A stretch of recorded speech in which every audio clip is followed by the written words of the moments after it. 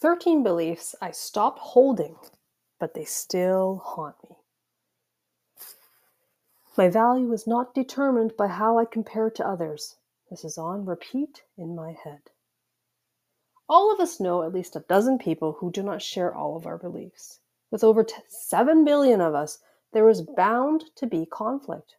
I can agree to disagree on topics like the corrective hat of hanging toilet paper or whether pineapple is an acceptable pizza topping.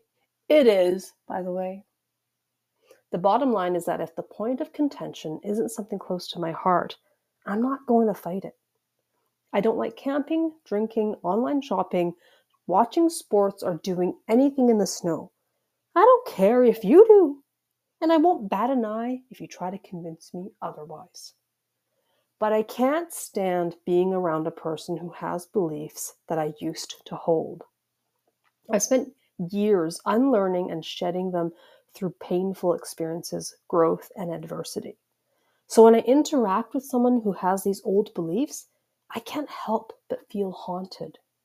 Then I'm angry at myself for letting something that I thought I'd grown from affect me. I'm a recovering perfectionist who is trying to accept her flaws and own her shortcomings. Perfectionism is in my blood. I get upset when I'm not good at embracing my imperfections. It's like, why can't I be good at forgiving myself, letting go, accepting mistakes, treating myself with compassion? In my head, I know certain thoughts and beliefs don't serve me, that I've evolved from my past self. But in my heart, I start questioning how far I've actually come. Perhaps I haven't changed. Perhaps my transformation is back to square one. Perhaps these beliefs still hold me under, drowning me in a sea of insecurities and poor self-esteem. So I'm writing down a list of old beliefs that I learned to detach from over the past decade, bringing these to the surface and exposing them to you and the world, whoever's listening, gives me something tangible to revisit and validate my efforts. Also, reading these out loud right now makes them seem ridiculous, almost to the brink of satire. Okay, here we go. Number one, self-worth is tied to your body image or how your body looks. And the thinner you are, the more beautiful you are to all genders, all humans. Men will be drawn to you and women will be jealous of you. Number two, aging isn't natural and needs to be countered. As a woman, the best compliment is when someone thinks you look younger than your age. Bonus points if they don't think you have kids. And when they find out, they're surprised at how old they are. You cannot let yourself go, or else your husband will leave you. Make sure you always stay more attractive than him. Women need to be beautiful, and men need to make money to take care of their beautiful wives. Number four, your value is only determined by how you compare to others. If they're doing better than you, that means you're worse than them. Keeping up with the Joneses is an effective way to motivate you to reach your goals. Number five, if a friend offends you, don't speak up because they won't like you and you'll cause a kerfuffle. Instead, internalize it. Grip and grin, vent about it later, talk shit about them, and get everyone on your side. Play the victim. That's the ultimate revenge card. Number six, speaking of gossip. Gossip is currency. Knowing what's going on with everyone's lives makes you important. Talking about other people behind their backs, spreading rumors, making assumptions, speculating, and embellishing stories about them will allow you to become the center of attention in your social circles. Number seven, meeting your goals will lead to happiness. Happiness is transactional.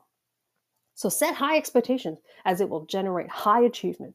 Aim high, work hard, sacrifice your health, your body, your mental wellness, and you will be rewarded no matter what. Oh, and by the way, set goals based on what society deems a success, not what you define it as. Number eight, care a lot about what other people think of you because their opinions matter more than your own. If they judge you, change your behavior so that you can change their minds. Saving face matters. You need to fit in their box. Number nine, education is the only key to wealth. Teach your kids that the only way to a successful career is to do well in school. Someone who gets an A is better than someone who gets a B. They're smart, therefore they will flourish in life and get all the jobs, money, raises, promotions, a rich life. Number 10, you're doing well in life if you can afford to spend a ton of money on lots of things. Status matters. More is better and associated with happiness. More vacations, more activities, more movies, more restaurants, more concerts, more clothes, more shoes, more makeup, more facials, more pampering, more subscriptions, more memberships, more cars, more toys, more properties, more renovations, more spending. Spend more, be happy. Number 11, age is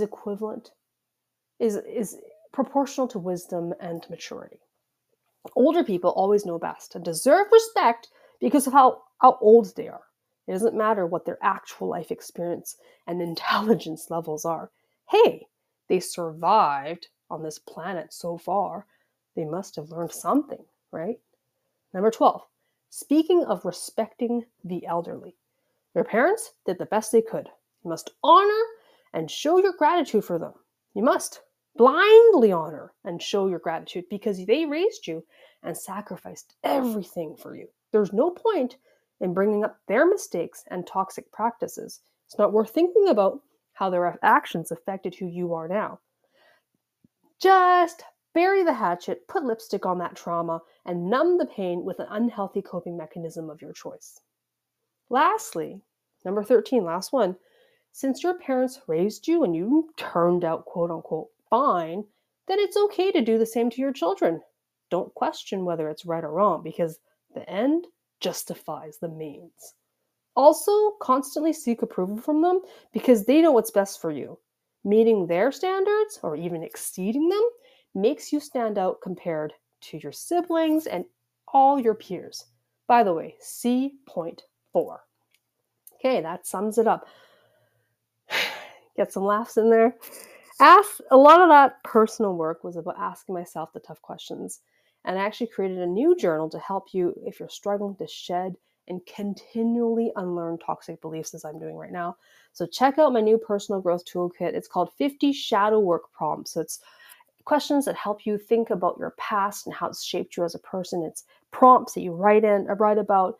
It's a journal to uncover your hidden psyche. So listeners, I'd love to know, did any of these beliefs I talked about haunt you as much as they haunt me? Let me know. Hey guys, it's Catherine here. Thank you so much for listening to my podcast. If you loved this or you resonated with this and found value in my content, please hit the subscribe button. And thank you so much from the bottom of my heart.